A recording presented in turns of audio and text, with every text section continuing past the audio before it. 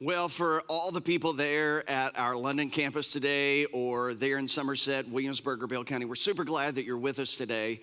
We're in the next to last weekend of our series called God Can't Do Anything. And if you haven't been tracking all the way through this series or you're new to this series, I would encourage you to go online and check out the weeks that you may have missed because we've been talking about some really important things. If you're a guest of ours and you're wondering what this series is all about, the idea behind this series is that God is not only great because of what he can do, but God is also great because of what he can't do. It's good news to talk about all the things that God can do, but it's also really good news to talk about and to think about all the things that God can't do.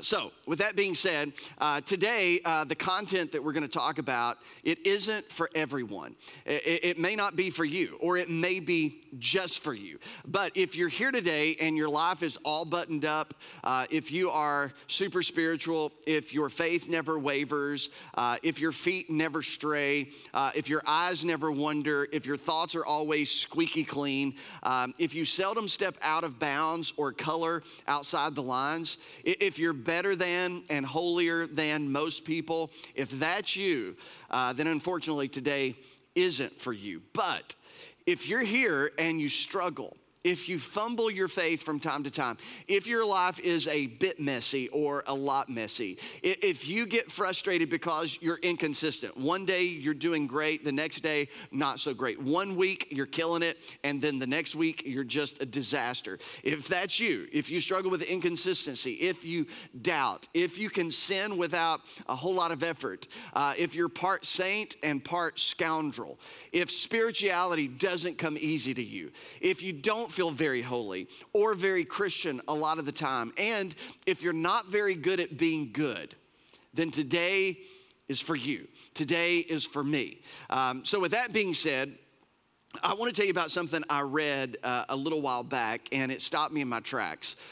It's stayed with me ever since, and I think about it often because I found it to be absolutely true on my journey of faith, and perhaps you will find it to be true about your journey of faith as well. And this was the statement that I read.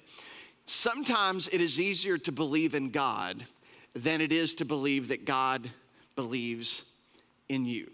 Now, I just want you to think about that, and I want to read it again, and I want you just to let this sink in for just a moment. Sometimes it is easier to believe in God than it is to believe that God believes in you. Now, I can relate to this, and I'm sure that probably many of you can relate to this as well. For whatever reason, we find belief in God, belief in miracles, and even belief in the impossible oftentimes easier to grasp than the idea that God believes in us. Sometimes it's easier for us to believe that God exists, to believe that miracles are possible, to believe that the impossible can be possible. Sometimes it's easier for us to grasp those ideas and to believe in those ideas than it is to actually believe that God believes in me, or that God believes in you, or God believes in us, that God is for us, that God is confident in our future, that God believes in us in a way that is optimistic and positive, and not something that's just negative and pessimistic. It's easier sometimes to believe in God than it is to believe that God believes in us. It's been my experience, and it's my belief that too many Christians, and maybe you're one of them, they walk around with a significantly lesser view of themselves than what God has of them. They walk around more critical of themselves than God is critical of them. They look in the mirror and they feel worse about themselves than how God feels about them. And the older that I get and the more people that I talk to and the more Christians that I know, I'm convinced more than ever that many of us, especially in Appalachia, especially in Kentucky, especially in the Bible Belt, many of us were raised with a less than healthy version of Christianity. Many of us we were unfortunately trained, we were unfortunately discipled, either explicitly or implicitly. We were trained to fixate on our failures. That's how many of us were raised in the church. And it seemed like everybody, that was talking about their faith, they were just fixated on their failures. And everybody was just talking about, how short they were coming up in life and how many times they failed God that week. And we were just trained. We were just, discipled to think about our failures. So we were trained to fixate on our failures, to loathe our limitations, to think about, what we can't do or what we haven't done. Many of us, we have spent so much of our faith journeys feeling unworthy. Like we're not worth it, that God is, in some way just, we are, part of God's pity exercise in this life, that God just pities us, and God is just, he looks at us with such disgust and such disappointment. And so we go through our lives and we feel unworthy. We spend so much of our time regretting our past. We fixate on those failures, and we loathe all the things that we've done wrong, and we think about those things, we rehearse those things, and we revisit them over and over again. I guarantee you, many of you have asked God to forgive you for the same sins over and over again. Sins that you may have committed 10 years ago, 15 years ago, 20 years ago. And we just constantly go back and we regret our past. We live in the present, fearing God's disapproval, questioning God's love. Can God still love me? Will God still love me? I don't feel like God could love me after this. We spend so much of our time living our faith out, magnifying our sin, while minimizing God's grace. We play up our sin, we play up our failure, we make it so big and so magnanimous, and at the same time, we minimize God's grace. We spend so much time mourning our failures that we are not left with very much time to celebrate God's forgiveness. So we think more about our failures than we do actually God's forgiveness for those failures. We spend so much time obsessing about our missteps, whether it be in the past or whether it be in this current present season of our lives, and we fail to rest in God's mercy. So as we think about our sin, and as we think about our failures, and as we think about our missteps, we miss the opportunity to rest in God's love, to rest in God's mercy, to rest in God's forgiveness. And so then we're left living a life of faith that, even though the scriptures call us conquerors, a lot of Christians just walk around and they feel like losers. They feel defeated. They feel like failures. But yet the scripture says you're more than conquerors. You're actually victors. You have already received the victory, that Christ won the victory and he has shared that victory with you. But even though the scriptures call us conquerors, and even though the scriptures call us victors, we walk around feeling like losers. We feel chronically defeated. We're called sons and daughters in the scripture. We're told that we're part of the family of God, yet we don't feel like we belong. We don't feel like we fit in, because we spend all of our time fixated on our failures, thinking about our limitations, regretting our past, minimizing God's grace, minimizing his mercy, and magnifying our sin and our failure. So we fear God's love being depleted. We fear frustrating God's love or trying his patience to the point where he's finished with us, he's done with us. We worry about exhausting God's grace or depleting his mercy. So we spend our time living in limbo rather than security. We always, many times just find ourselves wondering about where we are with God. Are me and God good? Are we not good? Are we on good ground or bad ground? So we live in limbo. We don't live in security. We live feeling defeated rather than feeling victorious. We look in the mirror, and here's what I think for many of us, we confuse how we feel about ourselves. We assume how we feel about ourselves is how God feels about us. And we confuse the two. We struggle to believe that when he sees us, that when he sees me, that when he sees you, that he sees us, as the New Testament describes it, he sees us as justified, that we have been justified by faith, not our performance, not our morality, not the boxes that we've checked, not all the I's that we've dotted or the T's that we've crossed, that by faith we have been justified, that by the finished work of Christ and the faith in Christ's work on the cross and in his resurrection, that when we place our faith in what Christ did, that we have been justified because of that confidence in God. And justified simply means that when God sees you and God sees me, it's just as if I have never sinned. It's just as if you've never sinned. And it's even better than that. He also looks at us in the same way at the same time, and it's just as though we've always obeyed. Now, we don't think about that, and we should. We should rest in that. We should find joy in that. We should find peace in that. We should let that wash over us, and we should just all just sit here for just a moment, and we should just let that sink in. That when God sees you, and God sees me, and God sees us, that if you've placed your faith in Christ, he sees you as justified, just as if you've never sinned, and just as if you have always obeyed.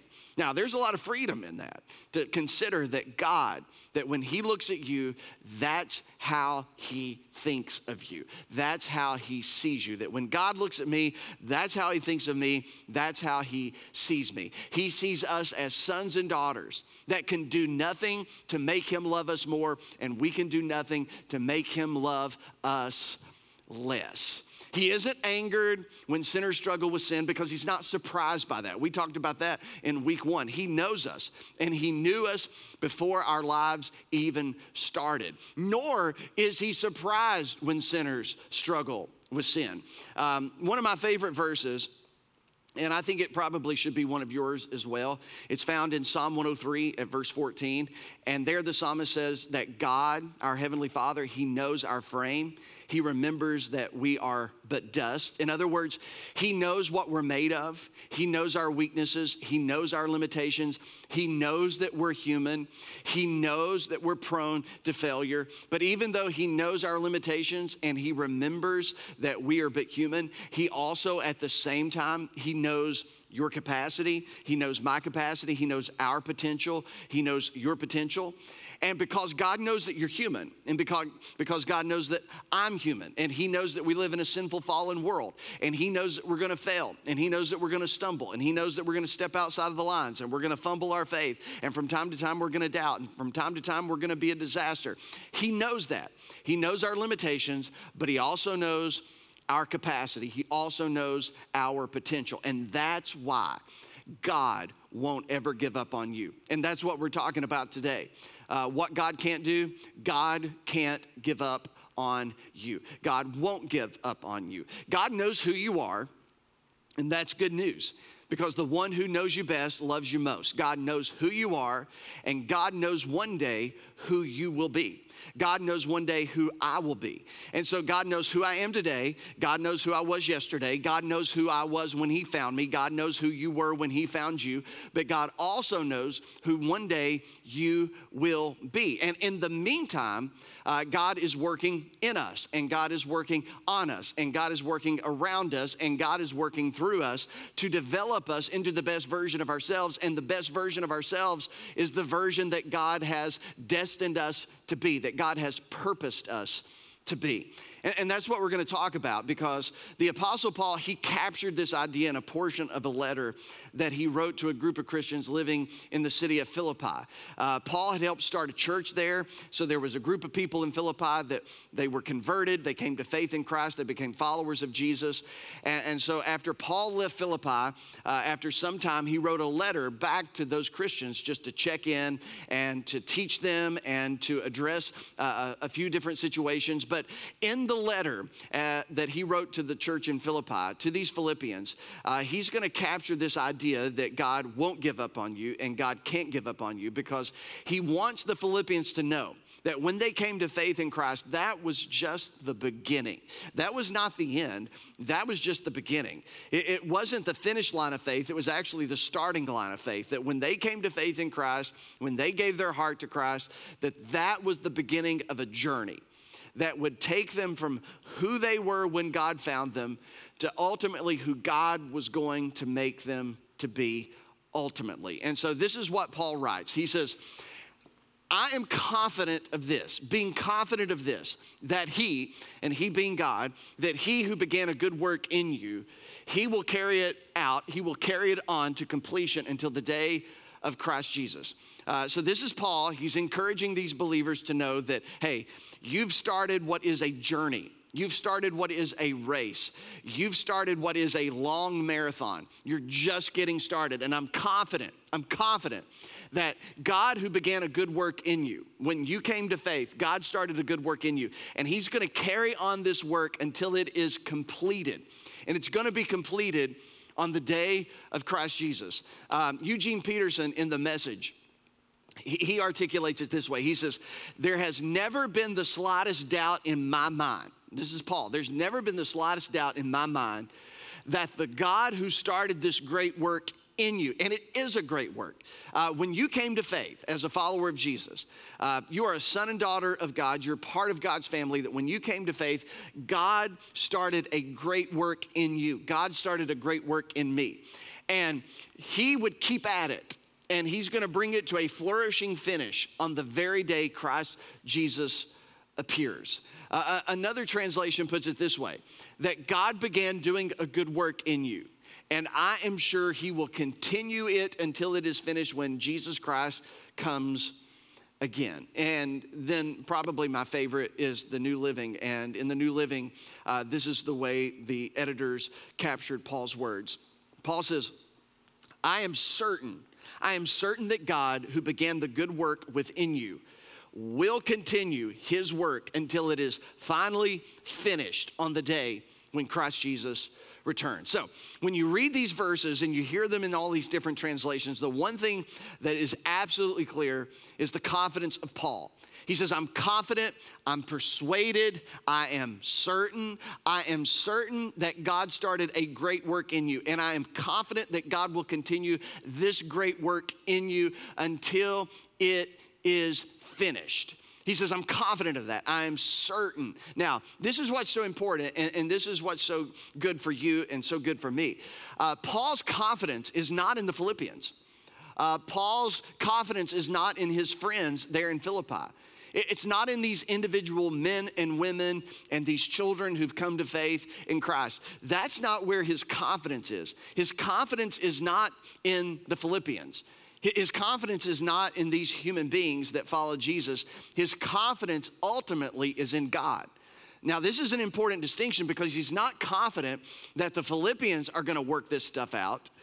He's not confident in the men and women that are following Jesus living in Philippi. His confidence and his certainty is not that they themselves are going to do everything that's necessary to be who God wants them to be. No, his confidence, his certainty, his persuasion is about God. He says, I'm confident that God has started a great work, and I'm confident that God will continue this great work, and I'm confident that God will finish this great work. He wasn't placing his confidence on me to get it done. He wasn't placing his confidence on you to get it done.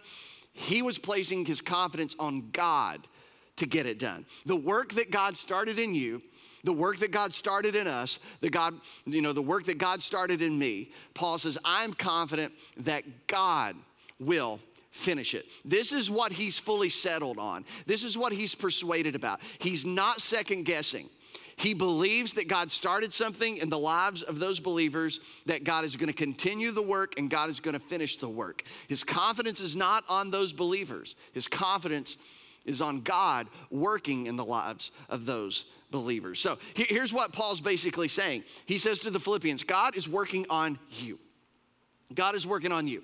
And this is what Paul, and this is what God is reminding all of us of this morning, that even though you may not see it and you may not feel it and you may not even believe it, but God has been, and God is right now in this moment, in this season, no matter what this moment, no matter what this season is like, God is working on you. And you might say, well, working on me to do what? What is God working to do? To make you and to make me and to make us more like his son, Jesus, to shape our worldview, to shape our disposition, our attitude, our choices into a greater alignment with who Jesus is and what Jesus taught. This is what theologians, and maybe you heard this word growing up in church, this is referred to as the work of sanctification. And sanctification is just this really big word that just simply means that God is working in you. God is working on you, around you, over you, under you. God is working through you to make you and to make me and to make us more like Jesus. Now, the New Testament speaks a lot about this. You can find this referred to as the fruit of the Spirit. You find Paul writing, to the church at Corinth, and he calls it being changed from one level of glory to another. The New Testament refers to this process of sanctification, this process of becoming more like Jesus. It refers to it as the perfecting of our faith. It refers to it as being conformed to the image of God's Son. Jesus himself talked about it in the Gospel of John. He says, I'm the vine, you are the branches, and the life that's in the vine is going to be pushed through the branch and expressed through the fruit of the branch. And then he says, without me, you can do nothing because I'm the one doing the work. I'm the one continuing the work. I'm the one who's going to finish the work. Paul would also call this process, this sanctification, this becoming more like Jesus, like we're putting off the old man, like we're changing clothes and we're putting on new clothes. We're becoming more like Jesus, the new man, the Spirit of God inside of us, that we're crucified with Christ. Nevertheless, it's not we who live, but it's Christ who lives in us and through us. It's what Jesus called, denying ourselves, taking up our cross, following after him. And so Paul says, hey, God is working on you. He's bringing about the fruit of his person, the fruit of his Spirit in and through your life. He's changing you from glory to glory. He's perfecting your faith. He's conforming you to the image of God's Son. He's bringing about the fruit of the vine through you, the branch. You're putting off the old man. You're putting on the new. You're crucified with the Christ, but yet you're living because it's Christ in you and through you. You're denying yourself. You're taking up your cross. He says, listen, this is what God's doing. God is working on you. And Paul, he saw all of this as a process. He saw all of this as something that God was up to. Again, his confidence was not in the Philippians to get this right. His confidence was in God to make this right in the lives of the Philippians. So, first thing he says is God is working on you. The second thing that he wants us to know is that God never gives up on you. And that's the big idea. God can't do anything. God can't give up on you. God won't give up on you. God never gives up on you. Even at your worst moment or while you are busy being the worst version of you, God never gives up on you. God won't give up on you. God can't give up on you. You might give up on you. I might give up on me. Other people might give up on you. Other people might give up on me. But God never gives up on you. God never gives up on me. God never gives up on us. He never discards us. Matter of fact, I love the picture of what the prophet says, that God is the potter and we're the clay, and he's working the clay because he's the master potter. And even when the clay doesn't cooperate, and even when the clay is not the quality that it needs to be, and even though the clay is not really living out the purpose for which it's intended, the potter does not throw the clay away. God, your heavenly Father, he will not discard you. He will not throw you away. He's not like me. He's not like you. When something has used up its usefulness, when something's not fulfilling its purpose, we're just tempted to discard it, to leave it behind, to trash it, to stick it in the garbage, put it on a shelf somewhere, lock it away in a closet, put it in storage. But God's not like that. He's the potter, you're the clay, and he started a work, he's continuing the work, and he's gonna finish the work. He doesn't keep score, he's not petty, he doesn't walk away, he doesn't abandon his work in us. He doesn't abandon his work on us. We know, according to the New Testament, that there's nothing that can separate you from the love of God. Nothing can separate me from the love of God. So when he sees our failures, when he sees our limitations, when he sees our sins, when he sees all of those things, he knows that this is a work in progress. And he does not abandon the work mid-work just because things don't seem to be working out and because you and I happen to not be cooperating as much as perhaps we should be. Now, We think in terms of singularities. And that's the reason so many of us, we walk around feeling defeated rather than victorious. And we feel like we don't belong, even though God has called us sons and daughters, because we think in terms of singularities. We magnify our singular sins, our singular choices, our singular decisions. We magnify, a singular season of our life. And as we magnify that, we minimize God's love, minimize God's grace, minimize God's forgiveness, minimize, God's mercy. We think in terms of singularity. So we get stuck and we get, feelings of defeatedness and discouragement and sometimes even self-loathing and self-hatred. And we just walk around and we question our relationship with God. We question God's love for us. We question how could we be in a relationship with God and fail as much as we do and not as good as we should be. We think in terms of singularities. God thinks in terms of trajectories. God understands that a singularity does not change the trajectory on which he has your life and my life going. God thinks in terms of trajectory, not so much where we are, though he knows where we are and he cares about where we are, but he also knows where we're going. He knows where he's taking us. And that's what Paul says. He says, I'm confident that despite the singularities of your life and my life, despite the seasons of your life and my life, God has us on a trajectory. And God, who started a work in you, he's going to continue it until he finishes it. And then that's the third thing, that God will finish his work on you. God is working on you. God never gives up on you. God will finish his work on you until the day that Jesus returns. Now, if you grew up in church, if you grew up in a church maybe like mine, a lot of times you were just scared to death to think about the second coming of Jesus. You were taught to fear when Jesus comes back. You don't want to go out and be sinning when Jesus comes back. Especially that was that was the approach in youth ministry back when I was a student. It's like, hey, don't be out with your girlfriend, don't be out with your boyfriend sinning, because if you're out there, sinning, what happens if Jesus shows up while you're in the midst of sinning? How awkward is that going to be? And so, the second coming of Jesus was something that we were, kind of taught to fear or, not really look forward to. But Paul says, don't fear the coming of Christ. Don't fear when he returns again, because it's then that he will complete his work in your life. It is then that you're going to be made completely flawless, completely perfect. You're going to have a new body. You're going to have a resurrected body. You're going to live in a new world. All your weaknesses and all of your struggles and all of the limps and all the failures and all the insecurities and all the sin and all the defeat, all of that is going to pass away. And all things, including you and including me, we are going to become new. And on that day, God will finish his work on you and God will finish his work on me. And when he comes again, I will be made perfect in his likeness. And that's what Paul says to keep in mind. That's why you should be optimistic. That's why you should look forward to that day, because you are on a trajectory. And on the end of that trajectory is Christ's second coming. And when Christ comes again, you are going to be made new and you're going to be made perfect. So today, this morning, we're just a fraction of what we will one day be. And God says, that's okay.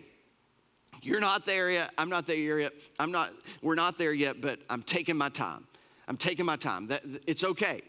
I'm taking my time. And here's the thing. We don't think of God in these terms, but God is presented as the God who's cheering us on every step of the way. Like, you can do this. You got this. Come on. And when we fall down, he's rooting for us to get back up. And, he's cheering you on every step of the way. And that's not the image many of us walk around with God. We see God as sitting up there, waiting for us to mess up, waiting for us to fail, waiting for us to fall, always looking with a disapproving look, angry, upset, disappointed, frustrated. And we project that on God because oftentimes that's how we feel about ourselves. But the idea that God is cheering you on and God is confident as he cheers you on, because God knows that he started a work, he's continuing to work, and one day he's going to complete the work. And so God knows that we're all in this process, and every step in your life and in my life and along our journeys, every step has purpose behind it. John, one of the followers of Jesus, he wrote about this in 1 John 3, verse 2. He says, right now at this moment, we are the children of God, but it does not yet appear what one day you shall be. It does not yet appear what one day I shall be, but we know that when Christ appears, that we shall be made like him. So again, don't forget this, because this is a big deal. This is where it becomes practical for you, and this is where it becomes practical for me. Paul was not betting on the Philippians. Paul was not betting on me, and Paul was not betting on you. He was not betting on us. And it changed the way that Paul saw people. It changed the way that Paul thought about life and the way that people were living their life, and perhaps some of the choices that they were making in whatever, current season of their life that Paul happened to be privy to. Paul wasn't betting on them, because if Paul was betting on them, that would open the door to being frustrated with them, to getting impatient with them, frustrated with them. But Paul was not betting on them. Paul was betting on God. And Paul says, I am confident that it's God who started this work. It's God who's going to continue the work, and God is going to finish the work. Now, this is the mentality, this is the framework, this is the perspective that I need to embrace, that you need to embrace as it relates to the way that we see each other. Don't bet on me, and I won't bet on you. Don't bet on the person beside of you. Don't bet on the person in front of you. Don't bet on the person behind you. Don't bet on other followers of Jesus, but bet on God. Place your confidence on God, that for those who follow Jesus, God is working, God is continuing to work, and God one day will perfect the work. In other words, we are all in process. I'm not there yet. You're not there yet, and guess what? There's none of us are there yet. And you can think of some people who are further ahead than others and people who are further behind than others, but we're not there yet. We're all in process. And it's a good reminder. It's a great reminder. And this is really part of what Paul was saying. It's a good reminder and a better reason not to judge one another on our current chapter or this current season that we might be in, or even the current chapters leading up to this current season or this current chapter that we're in, especially in light of the fact that the book is not even finished yet. Paul says, listen, don't judge one another and don't condemn one another and don't lose faith because of what other people may or may not do. Don't allow yourself to get frustrated. Don't bet on people. Bet on God to work in the life of his people, because God promises that no matter what the story has looked like and no matter what the chapter is at the moment, God promises for those who belong to him that the ending is going to be great. That God who started a good work, he will continue it. Even when it seems like he's not working, he is working. And even when you can't see him working in somebody else's life, God says, I am working in somebody else's life. We're all in process. So God promises a great end for your story, for my story, and even for the stories of people who may frustrate you or disappoint you along your journey of faith. The fact of the matter is sometimes we just can't see in real time the progress that God is making through the process of somebody's life. So what does this mean?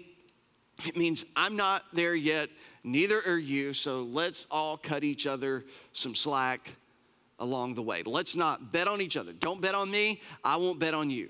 But let's place our confidence that God is working on you, in you, through you. God is working on me, in me, and through me. And God is going to continue to do it. He's not going to give up on you. He's not going to give up on me. He's not going to give up on them. Let's remind ourselves that the process is going to be different for each of us.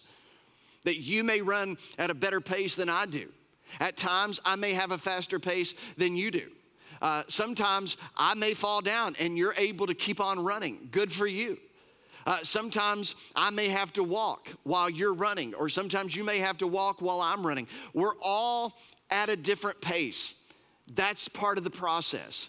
But when we're confident that when we're confident, though, that God, no matter how things look and no matter how things seem, when we're confident that God is at work, it helps us see one another and it helps us see the life that each of us are living a bit differently. And it keeps us from giving up on each other.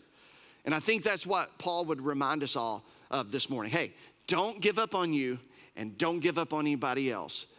Put your confidence in God to do the work that he says that he's busy doing. And always, always have hope and always have a confident hope that the best is yet to come. Not only for you, but for others and for me. No matter how disappointing you may be to you, or I may be to you, or somebody else may be to you, no matter how deep the failure that someone else may be currently going through, always be hopeful that the best is yet to come, because the one who started the work will continue it and he will complete it. So let's not give up on each other. Let's not condemn each other. Let's not discard each other.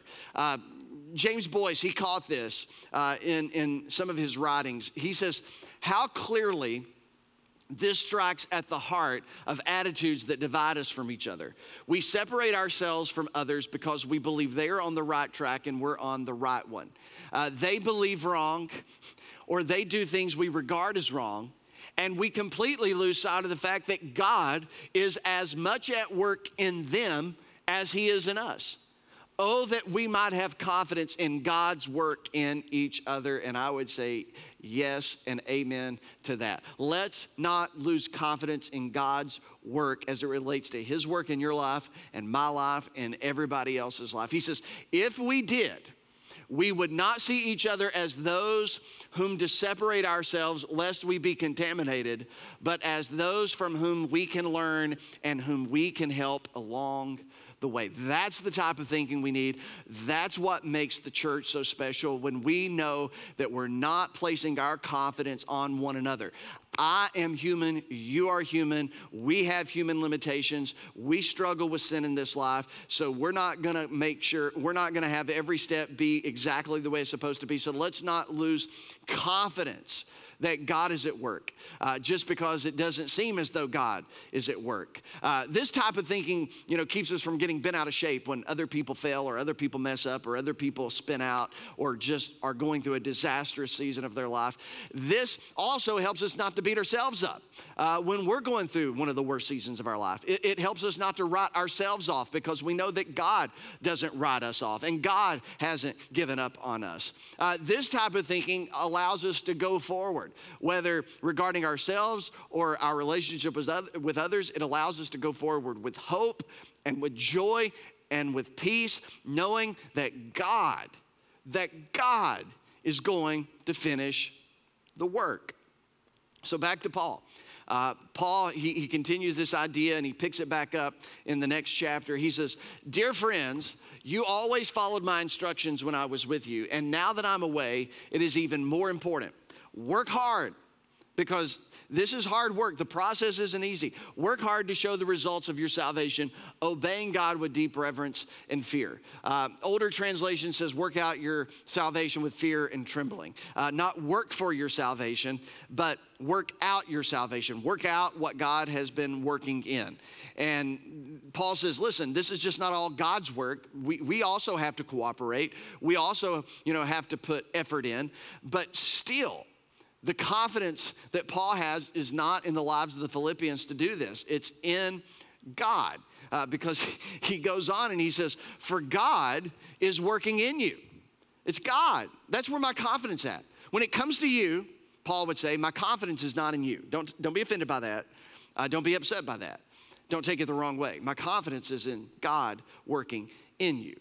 Paul says, so don't place your confidence in other people. Place your confidence in God working in other people. For God is working in you, giving you, listen to this, the desire and the power to do what pleases him. Willingness comes before the doing, but God is the one who both gives the desire and the power to do what pleases him. We have everything we need to be who God wants us to be, who God's called us to be. We lack nothing. The very same Spirit that raised Jesus from the dead, we're told it lives in me and it lives in you. And so Paul says it's God. He's working in you. He's giving you both the desire and the power to be more like Jesus, to get it right. So when you step outside the line and you don't want to do that next time, that's God working in you and through you. Paul says this is God's work. This is God's activity. This is God's responsibility. So what does this look like when we're living a life that pleases God? Well, to borrow Paul's own words from another letter, he says, the fruit of the Spirit, God, he's the vine, we're the branch. The fruit of the Spirit is love, joy, peace, forbearance, kindness, goodness, faithfulness, gentleness, self-control. He says, that's where God's taking us. This is what God's working in and working out in your life and mine. Love, joy, peace, forbearance, kindness, goodness, faithfulness, gentleness, self-control. And one day, we will be a perfect picture of that. But not now. He's working in us.